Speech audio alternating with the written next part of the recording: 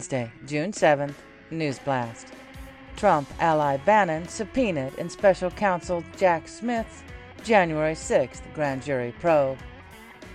DOJ charges Bob's Burger, Arrested Development actor, in January 6th Capitol riot. FBI offers to let full Oversight Committee review Biden document.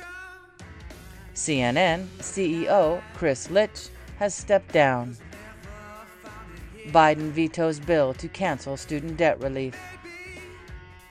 Pentagon denies secret UFO retrieval program after whistleblower bombshell. Barr slaps down Democratic claim that he ended Biden corruption investigation. Kilauea volcano erupts in Hawaii. Pence does CNN town hall. Trudeau says some shit. Fox News claims contract breach in Carlson's new Twitter show. Smoke. Missouri governor signs gender-affirming care ban for minors.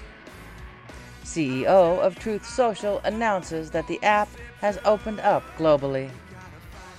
MPD police officer caught lying on the stand in the January 6th trial of Joseph Thomas. Isaiah 55:7.